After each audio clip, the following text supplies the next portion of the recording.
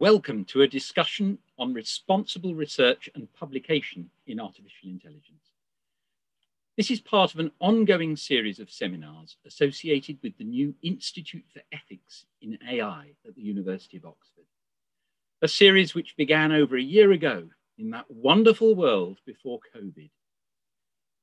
If you're interested in finding links to other related events, both past and forthcoming, together with recordings and podcasts categorized by topic, then go to the Oxford Philosophy Faculty homepage and click on the Ethics in AI link. I'm Peter Milliken, Gilbert Ryle Fellow and Professor of Philosophy at Hertford College, Oxford, and Head of Education and Outreach at the new institute. AI and related technologies are having an increasing impact on the lives of individuals, as well as society as a whole. Alongside many current and potential future benefits, there's been an expanding catalogue of actual and potential harms arising from deployed systems and raising questions about fairness and equality, privacy, exploitation of workers, environmental impact, and much more. In addition, there have been increasing numbers of research publications that have caused an outcry over ethical concerns and possible negative impacts on society. In response, many are now asking whether the technical AI research community itself needs to do more to ensure ethical research conduct and to ensure beneficial outcomes from deployed systems. But how should individual researchers and the research community more broadly respond to the existing and potential impacts from AI research and AI technology? How should we balance academic freedom against the impact of research on society? And where should we draw the line between openness and caution in publication? One key question here is whether technical researchers are themselves well placed to grapple with such issues, or who else needs to be involved? What can we learn from other fields to help us navigate forward in this new area that promises to have such high stakes for our collective future? I'm delighted to be joined by three researchers who will be discussing these issues, drawing on examples such as conference impact statements, release strategies for large language models, and responsible research innovation in practice. In order of speaking, they are Rosie Campbell, who leads the Safety Critical AI program at the Partnership on AI. Carolyn Ashurst, who is a senior research scholar at the Future of Humanity Institute in Oxford and research affiliate with the Centre for the Governance of AI. And Helena Webb, who is a senior researcher in the Department of Computer Science at Oxford. Welcome to all of you, and thank you very much for joining me. Each of our speakers will give a short talk, and the event as a whole will last for around an hour and a quarter. So we'll have plenty of time for discussion, and you're very welcome to offer your own questions to the speakers. Feel free to do this at any time by typing them into the comments box on YouTube. I'll be noting these as we go and posing them to the speakers at various points. So the sooner you get your questions in, the more opportunities there will be for having them addressed. First up of our speakers is Rosie Campbell. As I mentioned, Rosie leads the Safety Critical AI program at the Partnership on AI. She's currently focused on responsible publication and deployment practices for increasingly advanced AI, and recently co-organized a major international workshop on navigating the broader impacts of AI research. Previously, Rosie was Assistant Director of the Center for Human Compatible AI, a technical AI safety research group at Berkeley, working towards provably beneficial AI. Before that, Rosie worked as a research engineer at BBC R&D, a multidisciplinary research lab based in the UK. There, she worked on emerging technologies for media and broadcasting, including an award-winning project exploring the use of AI in media production. Rosie holds degrees in computer science and physics, and also has academic experience in philosophy and machine learning. She co-founded a futurist community group in the UK to explore the social implications of emerging tech and was recently named one of 100 brilliant women to follow in AI ethics. Welcome, Rosie, and over to you. Thank you so much, Peter. I hope you can all see my screen okay. It's great to be here.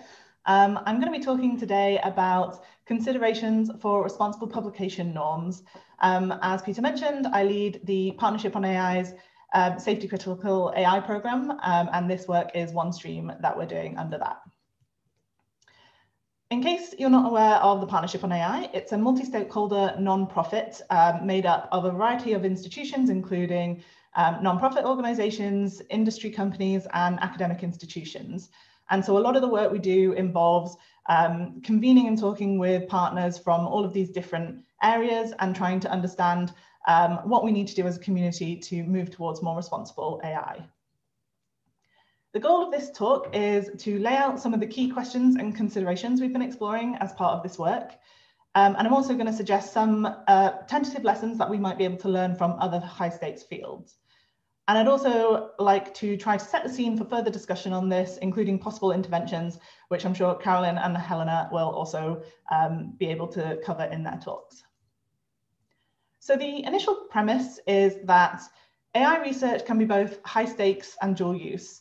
And by high stakes, I mean that the outcomes can either be really, really great, but they could also be potentially very bad if we get things wrong or act in an irresponsible way. And it's dual use in the sense that AI can be applied to many socially beneficial purposes, but it also could be maliciously used or otherwise applied in ways that are more harmful for society.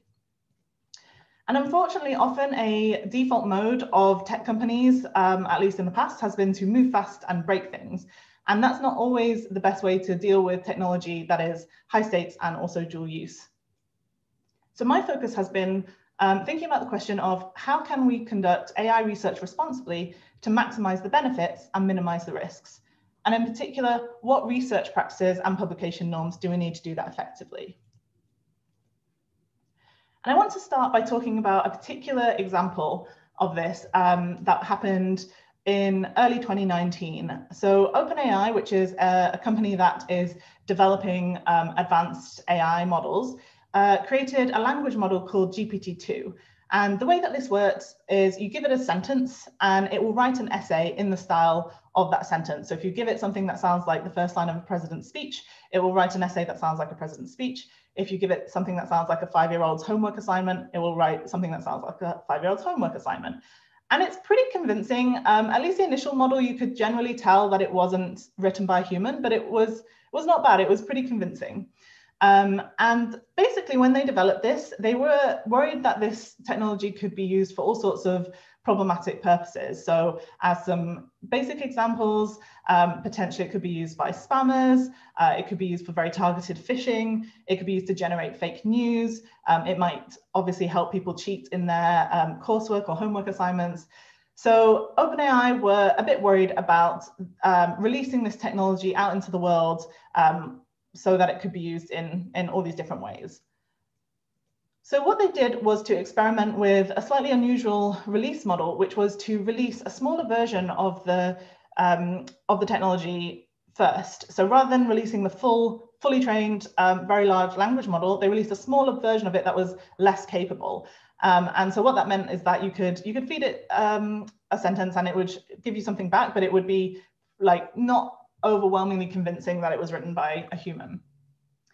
And the plan was to release things in increasingly large steps so that once they could see how people were actually using the model and make any mitigations that needed to be put in place to combat malicious use, they could increasingly release the more capable versions. And this caused quite a few different reactions in the AI community. Some people were very impressed with this. So a tweet here says, going so far as to think ahead to malicious uses and check in with stakeholders sets a new bar for ethics and AI. Well played, OpenAI. So some people thought this was a necessary step towards thinking about releasing AI research in a responsible way. Whereas others felt very differently. An example here says, what you are doing is the opposite of open. It is unfortunate that you hype up and propagate fear and thwart reproducibility and scientific endeavor. And so this represents what became a pretty intense conversation in the AI community, which has been going on for the last couple of years. And I think raises some really interesting questions and important tensions that we are facing as a community as we realize the impact our technology is having and could continue to have on the world. And I want to cover a few particular questions that have arisen from this conversation. One is, how do we balance openness with caution? On one hand, it's very important for science to be as open as possible. A lot of the advances we all enjoy in our lives today are due to the scientific norms of open inquiry and all the benefits that that has brought. It's also very important for reproducibility to be able to release research as openly as possible so that other scientists can reproduce the work and confirm the findings and build on them. And then, of course, there's the opportunity cost of potentially not releasing research in the sense of missing out on beneficial applications of that technology, which is also a very real cost that we need to take into consideration. However, on the other side of things, we may want to take a more cautious approach for a few reasons. One example I've heard to illustrate this is, if you knew how to make a nuclear bomb from kitchen supplies, most people would probably agree it's not a good idea to post that information on the internet where anyone can see it, just because someone is going to do that and it's going to result in devastating consequences. So most people agree that there is a line to draw somewhere, but there's a lot of discussion about where we draw that line. And an example that occurred in the life science community a few years ago was some researchers discovered how to synthesize the horsepox virus. And they were going to publish the steps that they took to do that. But this resulted in a big backlash because people were worried that it could cause people to essentially bring back the smallpox disease, which we've worked as a species so hard to eliminate. So there was a big conversation in the life sciences community about whether that kind of information should be distributed or not. And I think we're now starting to see similar conversations take place in AI. Another question is, whose responsibility is it to anticipate and mitigate these risks? On one hand, researchers are experts in their own work, but they may not be able to anticipate second and third order consequences that rely on knowledge, complicated knowledge about economics, politics, history, all sorts of things. Maybe this is the job of teams, research teams. Maybe it should be part of the peer review process. Is there a role for government to play or society at large? And there's this trade-off between individual versus collective responsibility. To what extent should these be things individuals are supposed to be worried about versus infrastructure that we put in place to support the community at large? And I think Carolyn is going to talk a little bit more about this question in her talk.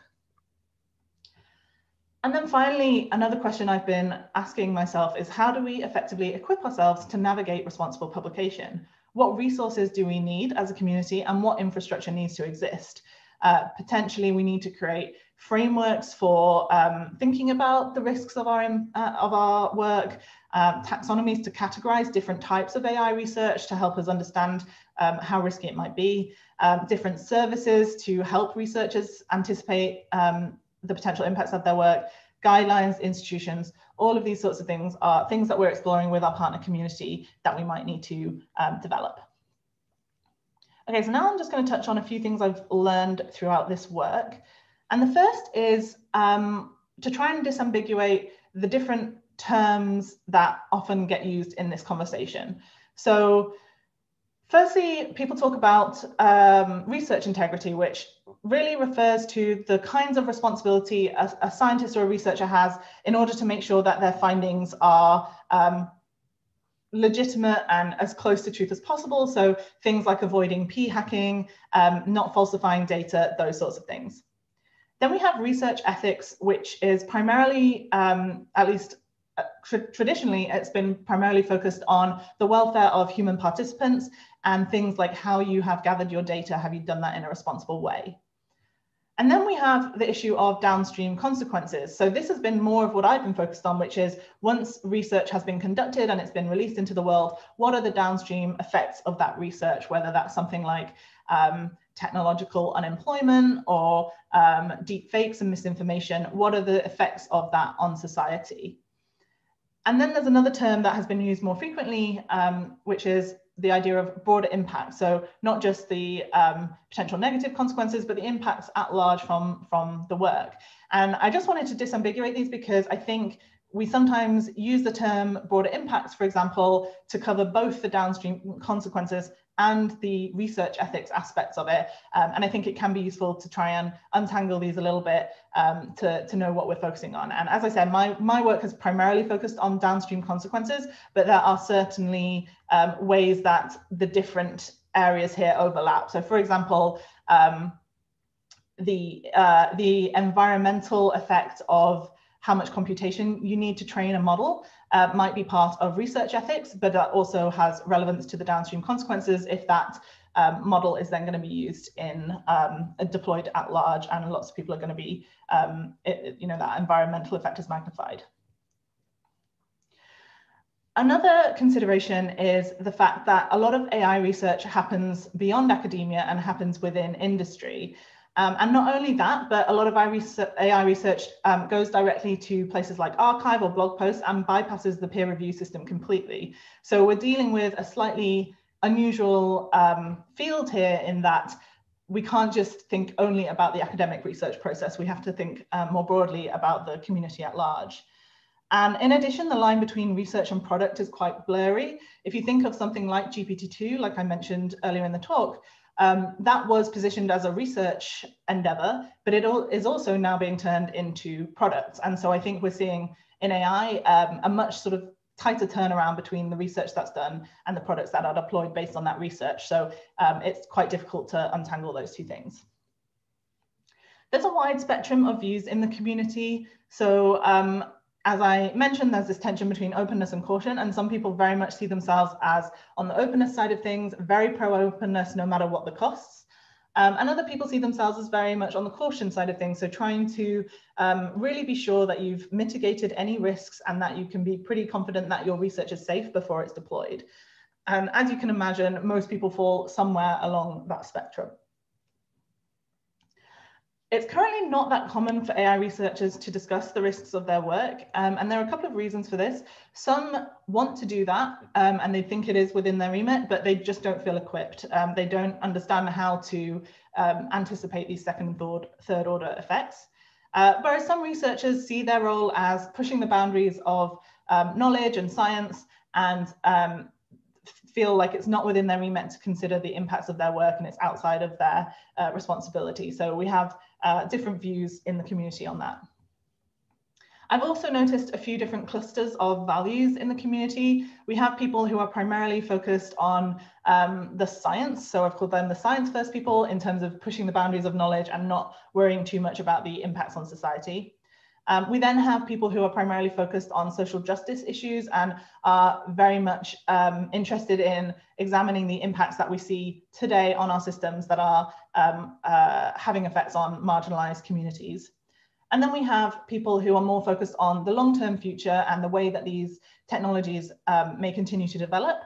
So they might be worried more about things like automation or superintelligence.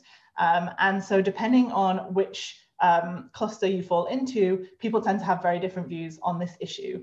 And I have identified here a few ways that these groups tend to have things in common, but I do think it's helpful to understand when you're talking to someone about this where they're coming from. There's also two major target audiences for this work. One are practitioners. So these are the people who are the researchers and engineers actually building the systems and doing the research. And they hold a lot of market power because AI researchers are in high demand.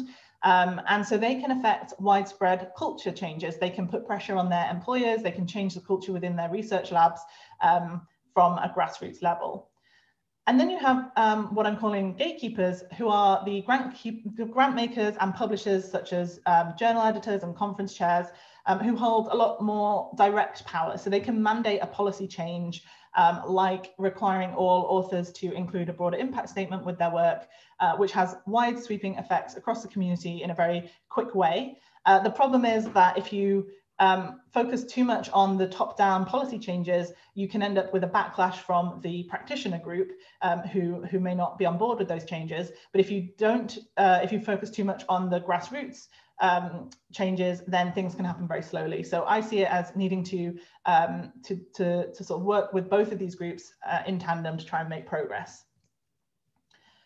And then finally, there are a few coordination challenges that we are seeing on this issue. So, for example, if a research lab wants to not fully release a certain piece of work because there are some ethical or broader impact considerations there, often that isn't within policy of conferences. Conferences often have like open data, open access policies, and both parties here are trying to act in a responsible way, but because there aren't standardized norms in the field, they end up kind of clashing. And we also have a problem where authors who may want to delay the publication of their work to try and do some risk mitigation before it's released may miss out on getting the credit for that discovery. A lot of, if you're in academia, you're probably aware of the publish or perish mindset. And I think a lot of people feel pressured to publish things as soon as possible so that they can get that credit and it's good for their career. And so anything that talks about restricting publication or delaying publication can be a problem there. So that's another coordination challenge we need to think about. And so then just to briefly touch on some things we can learn from other fields. In the life sciences, it's the norm to include in any research on, for example, new drugs, the side effects that those drugs might have. It would be very strange to publish results of clinical trials without talking about the potential downsides of a particular drug. And so that's an analogy to what we're trying to advocate for here in the world of AI. In the life sciences, there is also something called the National Science Advisory Board for Biosecurity, which was established in the wake of the anthrax attacks. And this board can advise on different publication decisions and provide some level of expertise and oversight to those sorts of decisions. And again, that's something that we could think about for AI. And then finally, in the life sciences, they have what's sometimes referred to as a culture of responsibility. And often this is mostly about how you handle yourself around dangerous and hazardous substances. But it also applies more broadly to thinking about the impacts of bioresearch. And so again, that's something that we could think about adopting. And I've put a link here to a case study that we have published on the H5N1 virus and what we can learn from that incident. In cybersecurity, there is a norm of coordinated vulnerability disclosure. And what that means is that if someone discovers a bug in a software system, rather than making that bug public immediately, they will often notify the vendor of that bug. So if you find a bug in Google Chrome, you would notify Google before making that public so that then Google have a fixed amount of time to be able to fix that bug before it's made known to the public. And so what that does is allow a coordinated effort to fix vulnerabilities before they can be exploited by malicious actors. And again, that's something we might want to think about how that might work in the world of AI. Cybersecurity also has some interesting approaches to accreditation. So trying to get around this issue of how do you delay publication while also giving people credit. There are some interesting things we can learn there. And again, I put a link to a case study that we've written on this topic. And then finally, nuclear research also has some interesting analogies. Again, it is a dual use and a high stakes field, just like AI. But it also gives us an example of how having too much secrecy can actually lead to problems. So there's some arguments that some of the result of the devastation in Chernobyl could have been avoided if there was much more of a culture of openness and learning from mistakes in the nuclear field. So that's something we also want to be very mindful of within AI. We have a bunch of possible interventions we're exploring, which I'm not going to go into detail on now because I'm running out of time. And also I know Carolyn and potentially Helena are also going to cover some of these. But just to run through them quickly, we're thinking about things like including broader impact statements in papers, trying to establish institutional review processes to think ahead about the potential impacts of research before it's conducted, looking at ways we could consider partial or restricted publication, an expert advisory board along the lines of the NSABB that I mentioned, and also developing informational resources that can assist researchers who are having trouble navigating the potential impacts of their work. And then just to finish off, I wanted to share some upcoming work we have in the pipeline, which is going to be a white paper with recommendations and considerations for individual researchers, research institutions and teams, and also conferences and journals for how we can navigate this issue responsibly as a community. And the sort of heuristic that we are using is that the more impressive the contribution of your paper, the greater the responsibility you have to consider the potential impacts of your work. And I'm happy to talk more about that in the discussion. Thank you very much. Thank you very much, Rosie. That was really interesting. I mean, a great overview of what's clearly quite a complicated landscape. Yeah. Can I ask you, I mean, just before we move on, I'd be interested to know your personal view of a kind of two different perspectives that someone might have on this. I mean, on the one hand, somebody might say, look, in general, sunlight is the best disinfectant. You know, the way to be safe is to have things out in public where everybody can see them. On the other hand, somebody might say, I mean, you mentioned things like impact statements where researchers are consciously thinking about the risks and saying what they are. Some might say that's just a way of giving bad guys ideas. So you've got a bit of a conflict there. Do you feel both of those temptations, or do you go one way or the other, or what do you think about that? Yeah, I think these are both really good points, and this illustrates why this is a complicated topic and we need to have these conversations now. So on the sunlight is the best disinfectant position. I think in general that's probably true, and for most research the responsible thing to do is going to be to publish it as openly as possible, disseminate as widely as possible. However, I think there are going to be cases where that's not necessarily the case, and we need to think about what's sometimes called the offense-defense balance of scientific knowledge, and there's a paper on this that I would recommend people go and read, where sometimes releasing the knowledge is going to be more helpful to people who want to cause harm, so adversaries, than it is going to be to the people who want to help mitigate that harm. And that's going to be a judgment call, and we need to think about what heuristics we can use to try and anticipate in advance whether research is more likely to help sort of pro-social researchers or those who are going to misuse it. So yeah, overall, I think sunlight is best disinfectant is generally true, but there are going to be exceptions to that we want to be mindful of. And then the other question you had around broader impact statements and will it just give bad guys ideas? Yeah, so I think this is a really interesting problem to have, because if we are trying to encourage researchers to write more about the potential ways that their research could be used to cause harm, you end up in a situation where someone who does want to misuse that research can just go and read all the latest AI papers and see a nice menu of ways that they can use that to cause trouble. So I think this is, again, another coordination challenge. Maybe there's a way where we ask researchers to write a broader impact statement, but we don't necessarily publish it. Or maybe there are certain things that it makes much more sense to have out in the open. Again, going back to this sunlight as a disinfectant thing. But some types of broad impacts could be better kept as like redacted or something like that. So I don't really have a strong view on that, other than to say that I think it is a valid concern and one that I want to hear from people in the community and think about potential creative solutions to solve. Yeah, it shows how complex these problems are, isn't it? You've got both coordination, you've also got issues of whose responsibility it is to make the various judgments and so on. Yeah. Well, thank you very much, Rosie. Again, that's been really interesting. And now we move to Dr. Carolyn Ashurst. Carolyn is a senior research scholar at the Future of Humanity Institute. Oh, hello, Carolyn. Welcome. Thank you. And research affiliate with the Centre for the Governance of AI, both of those in Oxford. Her research focuses on improving the societal impacts of machine learning and related technologies, including topics in AI governance, responsible machine learning, and algorithmic fairness. Her technical fairness research focuses on using causal models to formalize incentives for fairness-related behaviors. Sounds very interesting.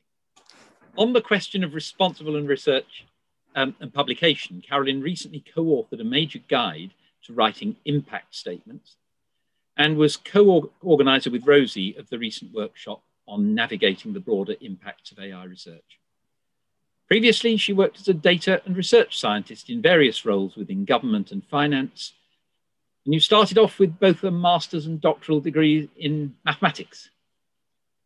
So welcome, Carolyn, over to you. Brilliant, thank you so much. And hopefully you can see my screen. Do let me know if not. But brilliant. So thank you very much, Peter. So my talk is really a continuation of a lot of the themes that Rosie already introduced in her excellent talk. So I'll be talking about self-governance in machine learning and using impact statements and ethical review as a case study for thinking about that. So here I'll be concentrating on the role of the technical machine learning research community, both individual researchers, research groups, research conferences. But of course, AI ethics and questions around societal impact has to be an interdisciplinary endeavour and has to involve many stakeholders, regulators, tech firms, impacted communities. So whilst I'm focusing on just one important actor, of course, this is just one piece of the puzzle. So there are lots of examples of the technical research community taking action in response to existing and potential harms around AI technology. So for example, technical researchers such as Joy Buolamwini, shown here, have done extensive work to highlight the limitations and resulting harms from AI systems, for example, exposing algorithmic bias in commercial systems. And work on these topics has spawned new research disciplines concerned with the societal impacts of AI. For example, fairness, accountability, and transparency. And this year's FACT conference begins tomorrow, for example. And mainstream conferences such as NeurIPS now accept technical papers related to societal aspects, such as AI safety, fairness, and privacy. Certain data scientists and machine learning researchers have also been very active in raising awareness amongst the public through books and other activities. And there are also many groups, workshops, and teams who wish to promote the use of AI for beneficial purposes, often under the header of AI for social good, or particular areas such as climate change. But whilst there is a lot of proactive initiatives in this space like these, many are still asking whether the research community needs to do more. After all, the world is still full of problematic applications, biased models, and applications that bring benefits to some whilst bringing material harms to others. And in addition, every year we see research papers that provoke an outcry over ethical concerns, for example, over problematic data sets or categorizations of people, applications that could be used against populations, such as surveillance technologies, weapons research, and applications that could be used for misinformation, such as fake image generation. So in response to this, the NeurIPS conference introduced new mechanisms this past year. So NeurIPS is the largest machine learning conference. In 2019, 13,000 people attended. In 2020, the conference was held online with around 22,000 attendees.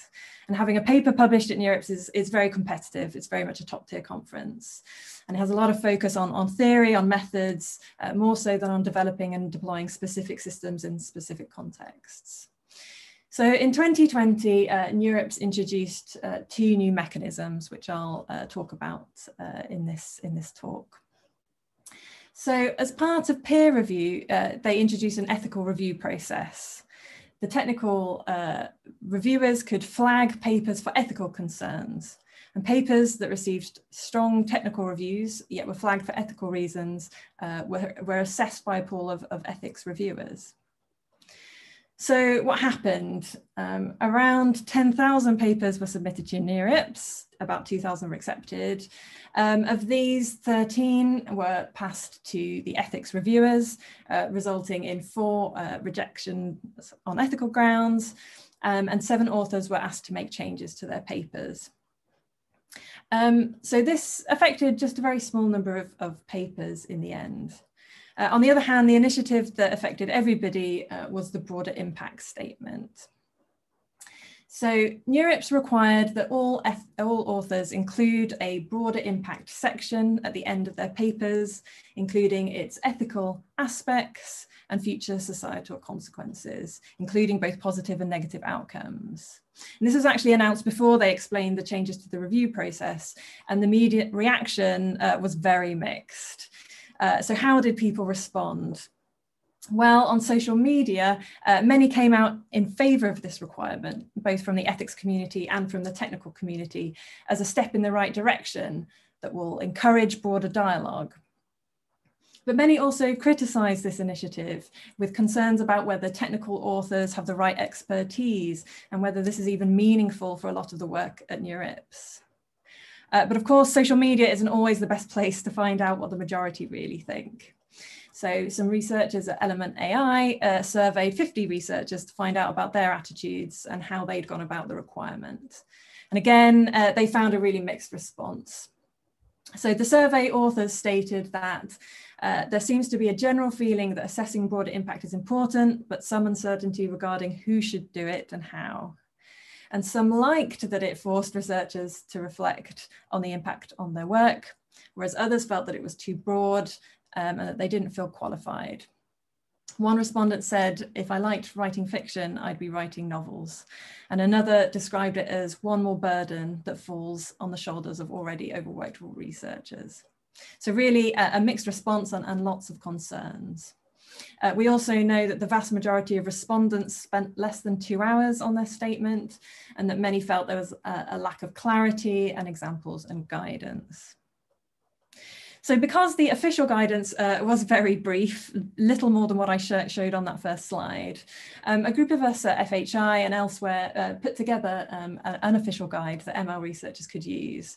And as we learn more about what researchers find challenging, we hope that others will build on this so that we can iterate towards a better state of affairs. So I've given a flavour of some of the divided attitudes towards this requirement. But what did researchers actually write?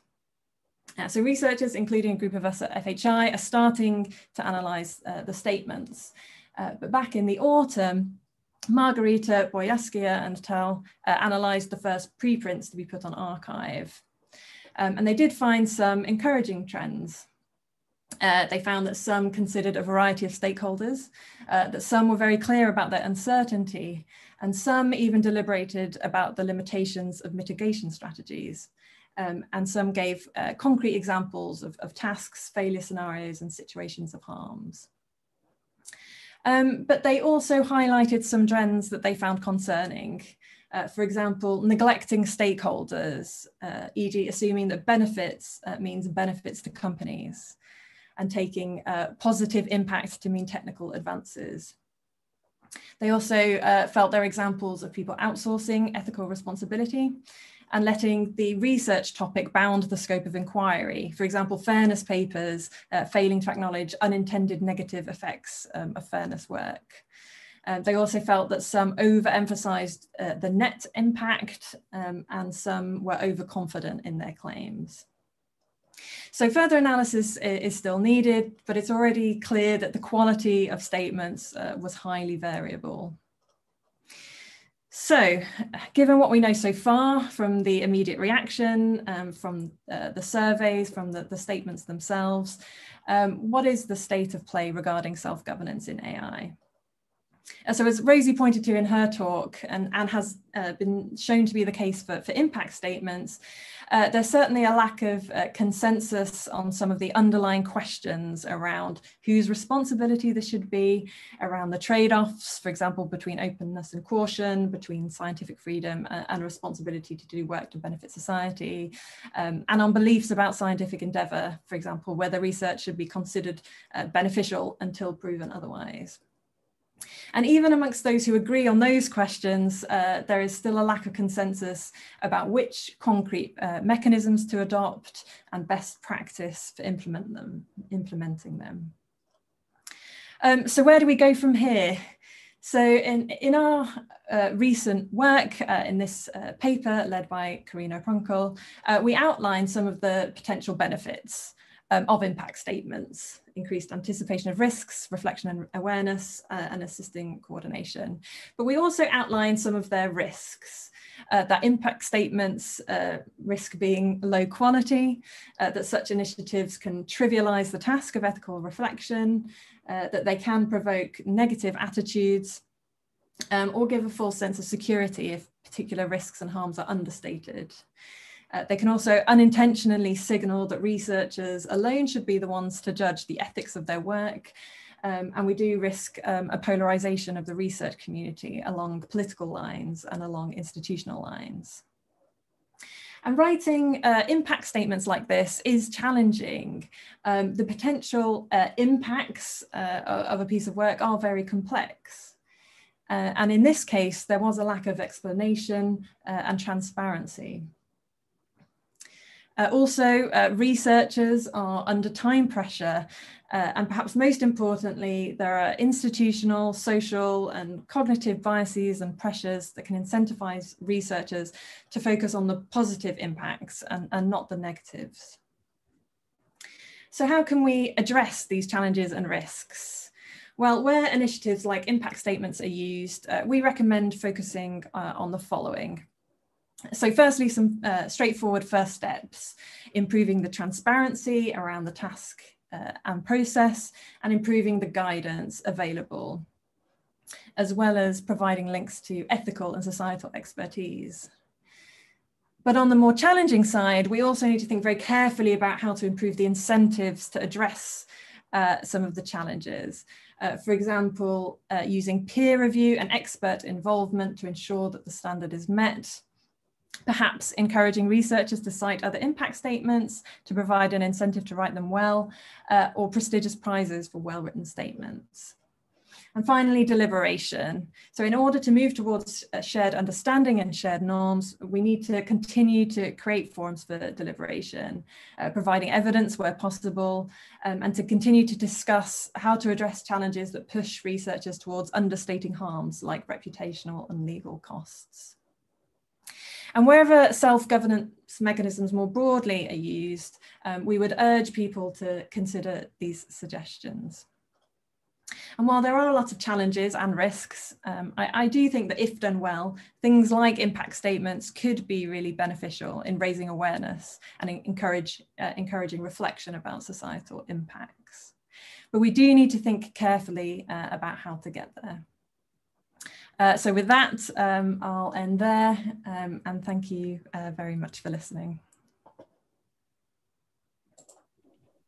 Thank you very much, Carolyn. Can I ask you a couple of questions about impact statements? I mean, it sounds, like quite a promising idea, but it must be quite difficult. I mean, with a lot of AI research, you're dealing with stuff that's actually very theoretical. Very, if you like, high level. I mean, developing fundamental algorithmic techniques, for example. That could have zillions of possible applications all over the place. So is it realistic to expect impact statements there? Yeah, thank you. This is a really good question. Yeah, this was certainly my reaction when the announcement came out, particularly because NeurIPS is such a kind of a theoretical and methods-based conference. I kind of thought, what are these researchers going to write? So the first thing to note is that shortly after the announcement, NeurIPS did clarify that if your research is very theoretical, you do have to include a statement, but you are allowed to say something along the lines of my research is very theoretical, and therefore a broader impact statement does not apply. I guess for me personally, I would still encourage theoretical researchers to use the opportunity to think about their research field more broadly, and the impacts that it does have, which theoretical research is after all contributing towards. And in terms of your other point you mentioned about having a very large range of potential applications, this is really true for a lot of work, even work that's not really theoretical, because many of these algorithms are so general purpose. If you train them on a new data set, they can be used for completely different tasks. So I think this is really, a really challenging one, and so I encourage researchers to think very broadly across the spectrum, because that is useful for the discussion. It is useful for policymakers, but ultimately we do need experts from other fields to help think about some of these how the impacts could pan out in very different situations and in very different applications. Yeah, I mean, I'm struck by the way that the big developments in deep learning over the last decade or so have come in and suddenly impacted all over the place. I mean, suddenly it becomes possible to, fake pictures, writing even. Suddenly it becomes possible to play chess and Go at a high level, and you wouldn't have thought of those as being similar. So, I mean, a big theoretical innovation somewhere can have impact all over the place. Yeah, definitely. I mean, we often refer to AI as being a general purpose technology, and that's why that thinking about the ethics and the societal impact is so difficult, but also ultimately why it's so important. Yeah. Well, thank you very much. You've emphasized some of the techniques that we're trying to use to keep this beast under control, but it's obvious controlling it is a very, very complicated matter. So thank you very much indeed, Carolyn. Okay, next we're moving on to Helena Webb. Helena is a senior researcher in the Department of Computer Science at Oxford. She's an interdisciplinary researcher and specializes in projects that bridge social science and computational analysis. She's interested in the ways that users interact with technologies in different kinds of settings, and how social action both shapes and is shaped by innovation. She works on projects that seek to identify mechanisms for the improved design, responsible development, and effective regulation of technology. While at Oxford, she's worked on projects relating to, amongst others, harmful content on social media, algorithmic bias, resources in STEM education, and responsible robotics. Helena's the research lead at the newly formed Responsible Technology Institute within the Department of Computer Science here at Oxford. She also co-convenes student modules in the Department on Computers in Society and Ethics and Responsible Innovation. So, welcome, Helena. Over to you. Thank you very much. I pressed a button that I shouldn't have earlier, so I just need to check that my slides are still going to show. So can you see my slides okay there? Excellent. Thank you. So thank you very much. I'm really pleased to have the opportunity to join this discussion today. I'm going to talk about the notion of responsibility and open up what it means in the context of AI research, specifically really about AI research in academia. And I think what I'm going to say is really going to touch on a lot of the things that Rosie and Carolyn have already mentioned. In particular, what I want to do is draw on a well-known responsibility initiative that's gained quite a lot of traction in research, industry and policy. And I want to argue that we can use this notion of responsibility to foster ethical practice all the way through the processes of AI research and innovation. Before I go on to that, I will just introduce myself a little bit further. So as Peter says, I'm an interdisciplinary researcher. I trained initially in the social sciences, and I've been working now in the Department of Computer Science at Oxford for 6 years. I'm part of a theme called Human-Centered Computing, and we're an interdisciplinary group. And as the name suggests, we put humans at the heart of computing. So the kind of projects that we do examine the impacts that computer-based innovations have on individuals, communities, and societies, and we often seek to identify ways in which these kind of innovations can be ethical and better support human flourishing, so that they can aid empowerment of users, that they can be trustworthy, that they can be safe, that they can address societal inequalities, and so on. A number of the projects that I'm involved in follow this initiative called Responsible Research and Innovation, also sometimes just referred to as responsible innovation. And this initiative spans across policy, academia, and industry, and emerged about 20 years ago and has gained a great deal of influence over that period, in particular in the UK and in the EU, as well as elsewhere. And this initiative, RRI, began with an aim to identify and address uncertainties and risks associated with novel areas of research, such as nanotechnology and geoengineering. And now it has moved into ICT as well. And really the core idea behind responsible research and innovation is to bring together actors across society. So researchers, citizens, policymakers, businesses, third sector organizations, and so on, to work together across the whole research and innovation process. And the idea is that by doing this, we can have better outcomes of research and innovation because we're aligning these processes with societal values, needs, and interests. So we will produce better results. For that reason, responsible research and innovation is often characterized as doing science with and for society because it brings society together with processes of research and innovation. A longer definition on the slide here comes from René von Schomburg, who talks about RRI as a transparent, interactive process by which societal actors and innovators become mutually responsive to each other with a view on the ethical acceptability, sustainability, and societal desirability of the innovation process and its marketable products in order to allow a proper embedding of scientific and technological advances in our society. So what we're really talking about here is a broadening out of traditional research and innovation processes to include the involvement of society very upstream. And I'll talk a little bit in a second about some frameworks for achieving this kind of work. But first, I'll just mention the ways in which this idea of responsible innovation or responsibility more generally is becoming quite embedded in the ways that people are talking about AI.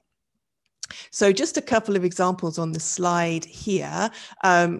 Responsibility is often talked about in industry. So one example is Google, which has its own responsible innovation team, of course, not without any problems or without controversy. And also the other examples from the slide here relate to UK policy. So there is a great deal of drive to see responsible innovation as a factor in the pipeline of AI from research to development right the way through into industry. So the UK government wants to make the UK a leader of AI and sees this being achieved by really creating a lot more opportunities for AI in research and then driving that through into the development process and into industry. And the way this is often talked about is combining this with approaches that apply responsible innovation as well, in order to make sure that whilst being a leader in AI, that UK is also creating a situation in which AI achieves social good in various different ways. And this kind of interest in responsible innovation also carries over into academia and the kind of places where we might often seek funding for the work that we do. So two examples on the slide here. The first one comes from the EPSRC, which provides funding work for research in the engineering and physical sciences and funds a lot of work that's going on in AI. So the EPSRC recently launched a very large program on trusted autonomous systems, for instance. As it states on their website, the EPSRC is committed to promoting responsible innovation. So it expects those who apply for funding to carry out research using its money to engage with responsible innovation in some way and to embed these approaches into their projects. Also, Horizon 2020, which is the other part on the slide here, is the biggest EU research and innovation program ever, with nearly 80 billion euros of funding available over a period of 7 years. And responsible innovation, responsible research and innovation is very heavily embedded into the Horizon 2020 program as well, in particular with their science with and for society objective. So again, we have this expectation that researchers who are getting money from these sources will be engaging with the ideas of responsible innovation as well. So I think it's worth spending a bit of time to look at the kind of frameworks that are available for knowing how you might carry out these kind of responsible research and innovation processes. So we'll look again at these two funding bodies. So first of all, with the EPSRC, they have what's called an area framework. And so this area framework sets out the kinds of actions that researchers can do to embed responsible research and innovation into the work that they're doing. And this framework is composed of 4 parts: anticipate, reflect, engage, and act. So the first thing that you do within the area framework is to anticipate. And this is something that's already been mentioned a couple of times in this seminar. Anticipation involves thinking about the possible outcomes and impacts of the research that's being done. So it's identifying the positive and negative impacts, and also the intended and unintended ones that might arise from the work that's going on. And importantly, this isn't the same as predicting. There's no need to know for sure what the outcomes might be, because they can be very difficult to pin down. But it's an awareness of all the different potential outcomes so that you can then act on them later. The next phase is one of reflection. So it's reflecting about the process of research itself. What kind of assumptions are being carried into it? What kind of uncertainties need to be addressed? And then you move on to engage. And this is a highly important stage, and it involves opening up the research process to a very inclusive dialogue. So typically, engage involves bringing in the perspectives of different kinds of stakeholders in the research process. So this might be users, policymakers, people from different professional environments, and so on, and genuinely listening, inviting their perspectives and listening to the kind of concerns they might have about the research process and its outcomes, what kind of interests they have, and the different kind of values that they have associated with it. And then the final stage, once you've done these 3, is to act. So you take what you've learned from the first 3 stages, and then you act on them in certain ways. And what you're trying to do here is to positively influence the trajectory of this research process. So it might be making changes to the research planning, it might be making changes to the research team, making changes to suggested outputs, and so on, based on what you've learned across the 3 earlier phases, so that you are moving towards making something that is more likely to be acceptable in society, more likely to provide value, more likely to align with societal needs. So that's the EPSRC area framework. And then the EU has the 2014 Rome Declaration on Responsible Research and Innovation, which is rather broader and is based on 6 pillars. And these relate to open access, governance, ethics, science communication, public engagement, and gender equality. So once again, we can see here that engagement, public engagement, is very important. And it's certainly something that we found very useful in the projects that we do here in Oxford. So as I mentioned, we often use this responsible research and innovation approach in the work that we do in our projects. And we find it extremely helpful to get us to think about all the different kinds of societal values related to different technologies, and how we can understand those different kinds of values and genuinely listen to the concerns of our stakeholders, and then use that in a very constructive way to influence our own research processes. So just to give a very brief example here, I was involved in a project called Unbias, which looked at the user experience of algorithm-driven online platforms and also issues of algorithmic bias. And when we carried out this project, we were very committed to various forms of stakeholder engagement. So we ran professional stakeholder workshops in which we brought together professionals with an interest in the kind of issues the project was exploring, and encouraged them to have dialogue with us and with each other. So we brought together people from industry, from policy, special interest groups, education, the media, and so on. And we talked through issues of algorithmic bias, filter bubbles, the ways in which fake news processes can be driven by the mechanisms of online platforms, and so on, and discuss together possible ways to tackle these kind of issues, and to really understand the different kind of issues that were at play in these kind of phenomena.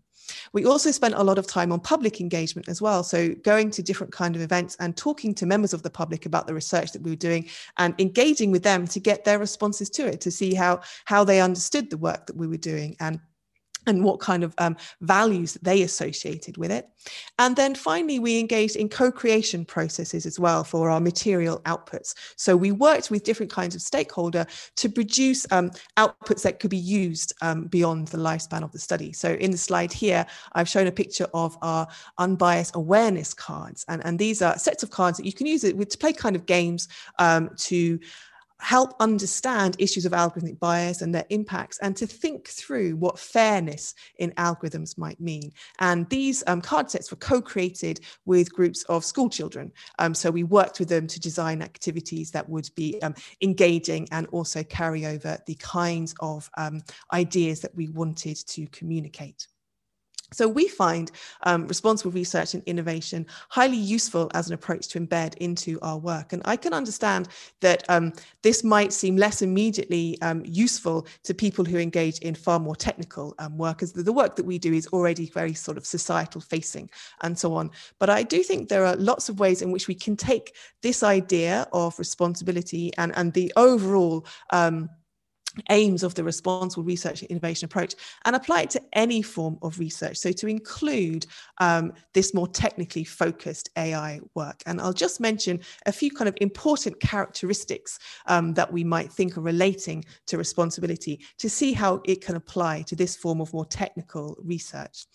So one of them is to understand that responsibility isn't just about thinking of the impacts of research, it's also thinking of the research process as well. So it's understanding that when you're doing research, that's part of society too. So you need to think about responsibilities within it. And this goes beyond the traditional kind of, following the guidance set out by your ethics committee to thinking about different issues as well. So thinking back to the Rome Declaration on responsible research and innovation, they talk about open access to science. So reaching different kinds of audiences, in making publications available to different audiences, making them understandable to different audiences. Rosie mentioned the carbon footprint of projects as well. And I think this is hugely important when we think about the AI research process, as we know that the AI requires a lot of computational power. So it actually contributes to climate change in various ways. So as a research process, you can think about how you might manage that, how you'd manage the carbon footprint of the project that you're doing. More generally, we've all of us learned over the last year that we don't necessarily need to travel by plane thousands of miles to go to conferences. So we can all start to think about how we might reduce the carbon footprint of our projects in that sense as well. And then also the Rome Declaration mentions gender and inclusivity. And I think this is a highly important point when we think about research processes. And I know that in industry, AI has often come under attack for, the AI industries not necessarily being particularly inclusive or balanced in terms of gender, and the kind of impacts it has in perhaps making some of the data sets that are used within industry practice less than diverse as well. And that kind of attitude, this neglect of diversity carrying through. And I think the same can apply in some senses to university research as well. Computer science departments are not bastions of gender diversity or inclusivity more generally. There's lots of work that can be done in this side of things. And it's something that we can think about as a responsibility of researchers and research institutions in carrying out this kind of work.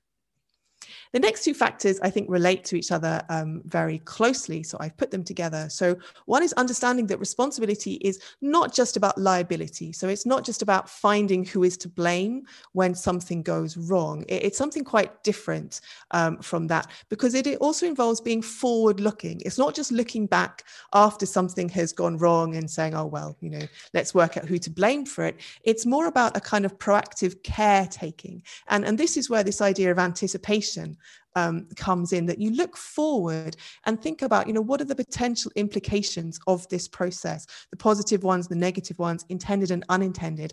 And rather than just, you don't just simply sort of raise awareness of them, in the sense of kind of creating fear and so on, you anticipate so that you can then take action, you can take steps to try to mitigate those potentially negative consequences. So by being responsible, you're looking forward and you're taking care of the future in that sense, and thinking far more broadly than just simple liability.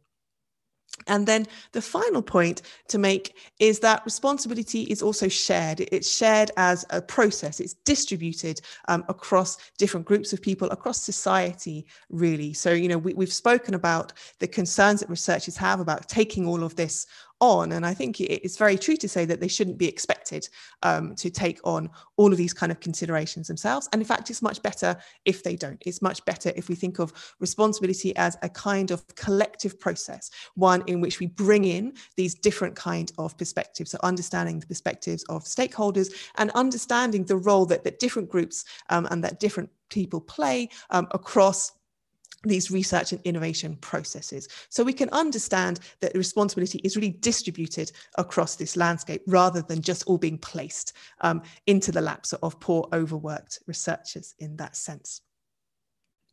So I think if we put all these things together, the understanding that responsibility is about the research process, it goes beyond liability, it's very forward-looking, and it's shared with different stakeholders, we can really open up this notion of responsibility, and we can use it to foster ethical practice all the way through the process of AI research and innovation, and perhaps overcome some of the concerns about, you know, what it means to ask researchers to take on all of these considerations and just do them by themselves. It's a far more kind of a collective approach, and a very forward-looking one as well, that I think is really crucial. You know, we've mentioned a number of times the kind of impacts that AI can have on society, and it's really crucial that we think forwards about those impacts and don't just react to them retrospectively. And there are many other things I could say at this point, but I'm going to stop there so that we can move on to the discussion. Thank you very much. Thank you very much, Helena. One question I'd like to ask you about, I mean, you're very interested in the issues of training and education. And you were talking about researchers taking responsibility and caretaking, I mean, yes, caring about it. Some people might be rather skeptical about whether training can actually make people care. And I mean, if a researcher's in a context where, you know, progress in their job or in publication or whatever depends primarily on just getting on and producing research and getting there faster than the other guy and so forth, how far can training make people care and take responsibility? Well, I think training is really vital, and sort of early training, so that people learn it sort of right from the start is really important. So we see, for instance, in Department of Computer Science here, we now teach our first year undergraduates ethics and responsible innovation, with the idea that they kind of get the basics of it in the first year and they carry it through all the way through their research careers. And the EPSRC, the funding body that I mentioned, where they fund centers for doctoral training, which is sort of 4-year programs for doctoral students, they require those centers for doctoral training to include responsible innovation training as well. So again, you sort of have these perspectives brought in very early on, so that, you know, people learn them quickly and just assume that they're kind of part of the work that they're doing, not an extra thing that's, you know, terrible that they have to add to their workload, but just a central thing of the work that they're doing. And I can only speak for the students that I've been in contact with, but they certainly take it on very responsibly, actually. And I think, you know, they can really see the need for it, the need for this kind of, you know, ethical thinking about AI. But I think more broadly, you know, I do take your point that it's really about sort of what Rosie was saying about a culture of responsibilities. Like, everybody does it. It's not like, you know, I do it and therefore I'm at a, you know, I'm at a disadvantaged position next to the next person. It's, we all do it, everybody does it. And we just kind of take it for granted that we do it because we see it as central to the work that's going on. Thank you very much. I mean, I'm getting a culture going in a place like Oxford amongst our students and so on. It's probably a relatively easy task. Getting it over an international community of researchers, that's actually extremely difficult, isn't it?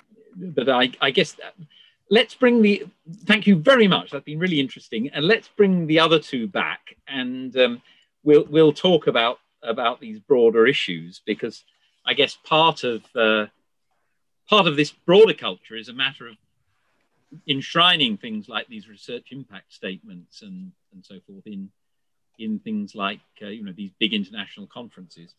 And by the way, the workshop that Rosie and Carolyn were involved with, that was a NeurIPS workshop you were doing, wasn't it? So that's a pretty big deal, yes. Well, thank you very much. A couple of questions I'd like to ask all of you, or invite you to discuss amongst yourselves. First of all, are there meaningful differences between responsible research publication and responsible deployment? So, I mean, how much, some people might think, well, don't worry about the researchers, let them get on with their stuff. What we should be doing is putting the checks on the deployment. Comment?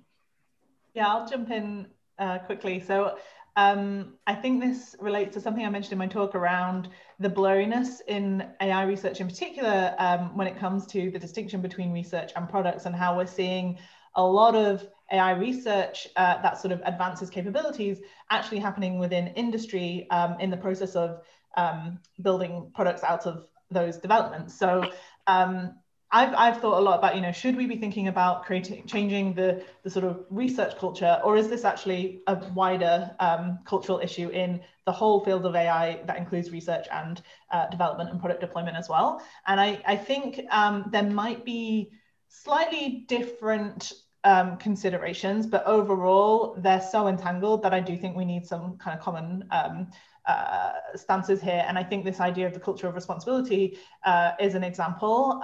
Like if everyone starts to acknowledge that, yes, AI has become something that has these large effects on the world, and that puts us in a position of responsibility towards it. As much as I would like to be able to do research in a vacuum and not have to worry about these things, we are all citizens of society, and we have to play a role in that. So I think there are possibly some meaningful differences between research and deployment. And in particular, I'm thinking there's a lot of concrete work that has happened in safety engineering fields. So fields like aviation or vehicles have to have very concrete measures of safety. And I think that we could potentially learn from fields like that when we're talking about deploying AI systems.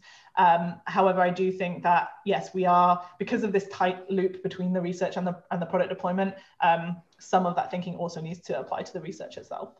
And this gets close to another question that's been asked, actually. Many other fields have established processes for research ethics. Is AI trying to reinvent the wheel? Can we learn from other fields like psychology and medicine and so on?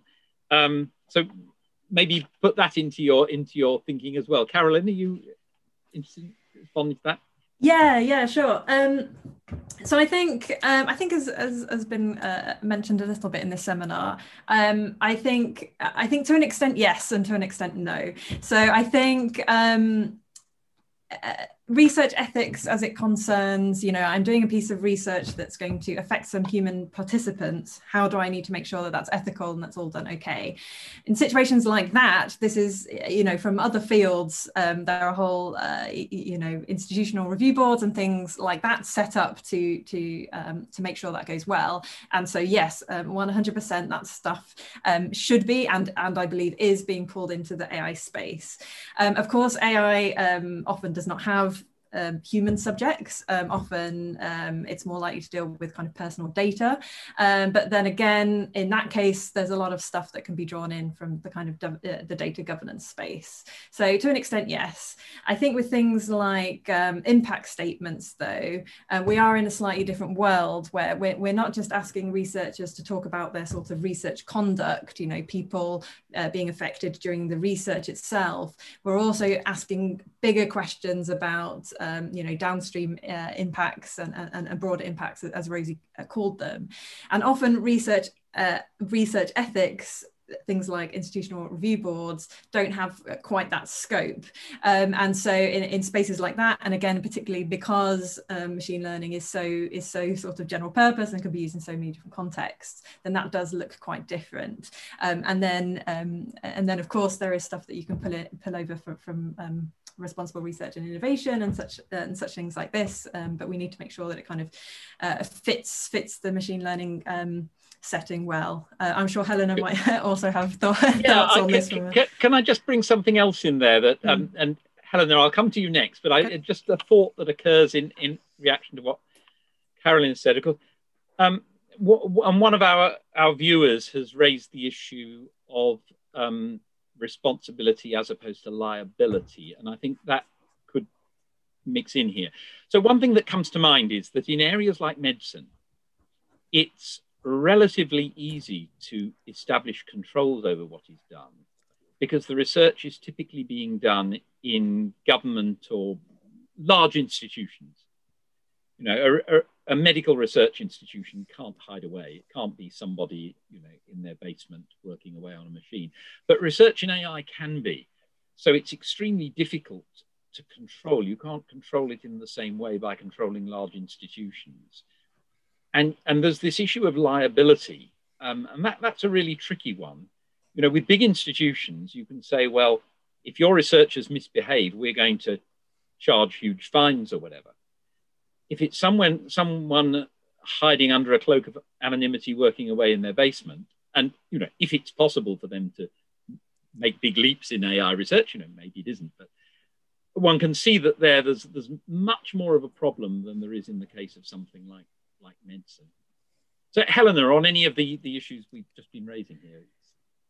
Yeah, so I think with the sort of the liability question, you know, it's absolutely right. You know, where AI research is going on, it's much harder to get this sense of what's being done if you compare it to where it's taking, you know, part in sort of big, well-established institutions that sort of have their own regulations and so on. And I think the AI community at the moment is sort of facing these questions about kind of like self-governance. So is it enough to have sort of professional codes of ethics and sort of values and so on? Is it enough to sort of expect people to kind of voluntarily follow them and that will be enough to secure good practice, or do you need some sort of much more kind of external mechanisms in place? And I think again the comparison with medicine is a very good one, because of course AI is a much younger field and it hasn't had a chance to sort of develop those professional values and so on, sort of as a field, where compared to medicine, obviously you have these kind of external mechanisms in place, but you also have sort of very well embedded values that individuals have about sort of what is and isn't good practice in research. So I think it's kind of an ongoing question, I think, for the community, the extent to which, you know, is it going to rally itself to sort of get those values in place, or are some more external mechanisms going to be needed in that sense? And what could those be? I mean, the cultural issue that was raised earlier comes in here, doesn't it? Because I mean, people standardly go into medicine because they want to cure people. They're already pretty well motivated. They're not usually going in primarily from a financial motive, at least, you know, into medical research and so forth. Maybe plastic surgery is different, whatever. But in AI, that's not the same. I mean, another question that's been raised by a viewer, the problem is who decides what is responsible research?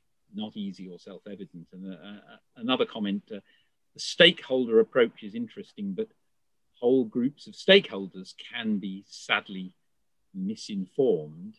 So this general question of who decides what is responsible, what is acceptable, and so forth. Do any of you have anything particular to say on that?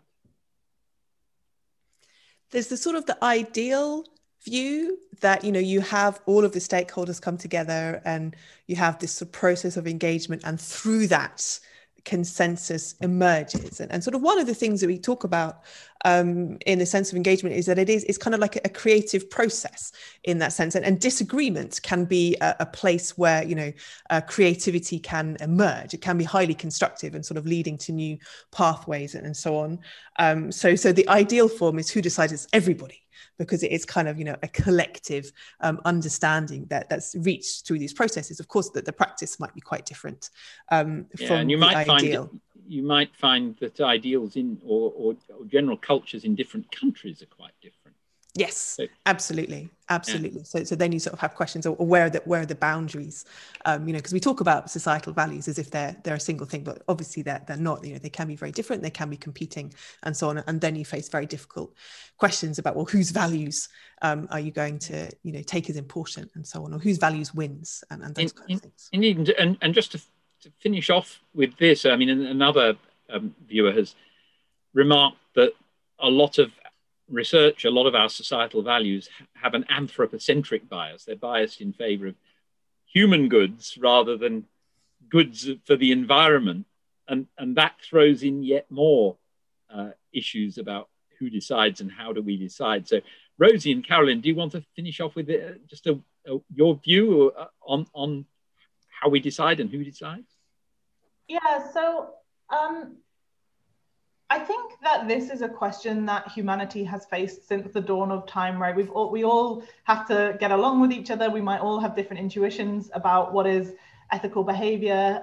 Different cultures have different perceptions on morality. And I think it is valid to ask this question with respect to AI, but I do think that this is definitely not something that is unique to AI as a field. And we somehow have managed to kind of muddle along and learn how to cooperate roughly, obviously not smooth sailing, but like we've developed institutions and systems that have allowed us to navigate the fact that we still all have differences in values and intuitions and things. And I think my main sort of the thing I'm advocating for here is not necessarily that we need to right now pick exactly whose values we're going to respect and what those values should be. And it's more that we need to start building those institutions and thinking through those processes within the specific context of AI.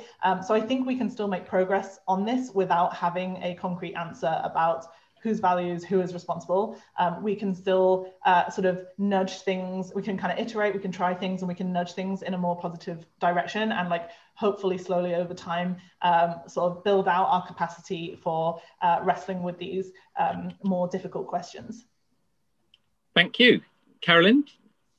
Yeah, I guess I can add a couple of things. Yeah, firstly on the excellent point about only worrying about human values. Yeah, certainly things like environmental impact. I think there's been increasing recognition within the sort of machine learning community that we do need to also think about environmental impacts of systems, particularly systems that require huge amounts of compute for training, which are just very, very energy intensive. So yeah, lots to do, but at least there's kind of a recognition that this is something that should be thought about. Yeah, in terms of the question of who decides, this is a really big question that could get into some really meaty philosophical debates, I'm sure. I think to an extent, so obviously a lot of people have very different moral views, but I think across the board there's a lot of stuff that we can agree on in terms of kind of certain human suffering and certain inequalities that we want to avoid, and at least there we have a very good starting point in terms of some of the stuff that we don't want to see happening, and yet sadly sometimes do. So we can start from things that we do agree on, both positive and negative. Yeah, sure. And some people would also say things like, we have, for example, the human rights, for example, this has been a collaborative endeavor to get those written down. We have starting points like that, and we can think about what that means for AI systems and kind of building that in.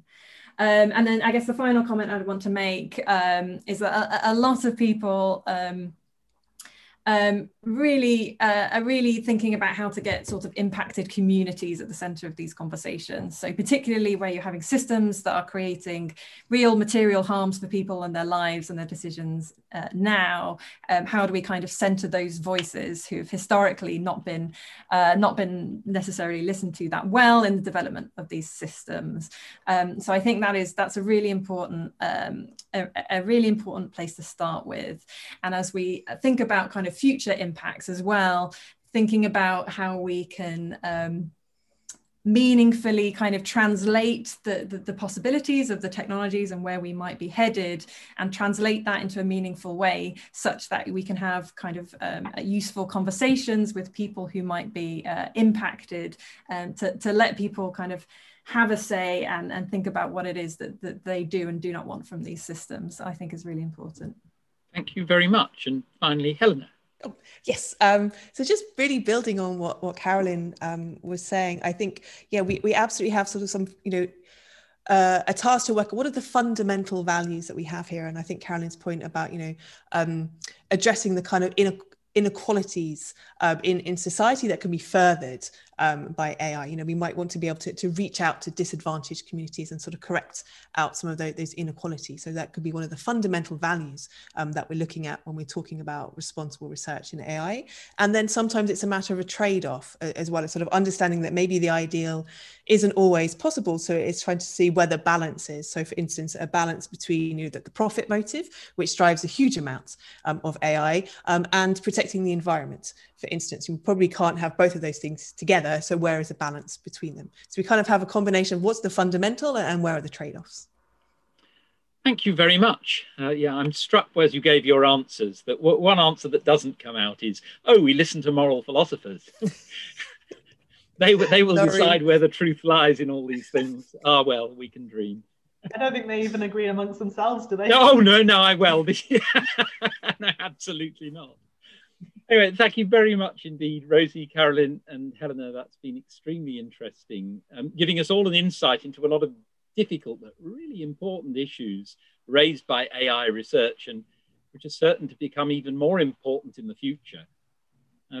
Funding and research structures and things like that aren't the sorts of things that typically attract a huge amount of public attention, but it's clear that they could potentially have a massive effect over time. I'm feeling rather conflicted myself between the typical academic prejudice in favor of openness and worries about giving bad guys ideas, but I'm in the ethically fortunate position that no ideas I produce are likely to be of any use to bad guys. The session has been recorded.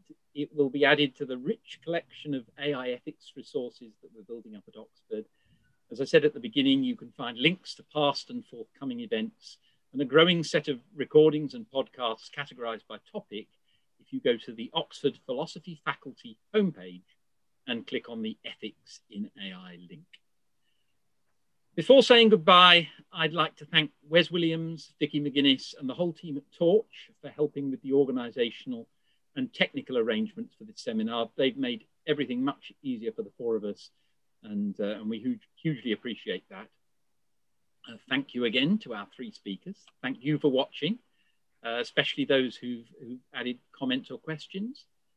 Do look out for our future events from the link I mentioned. Our next seminar will be on artificial intelligence and mental integrity and takes place in 3 weeks' time, 5 p.m. on March the 23rd. Until then, thank you again and goodbye.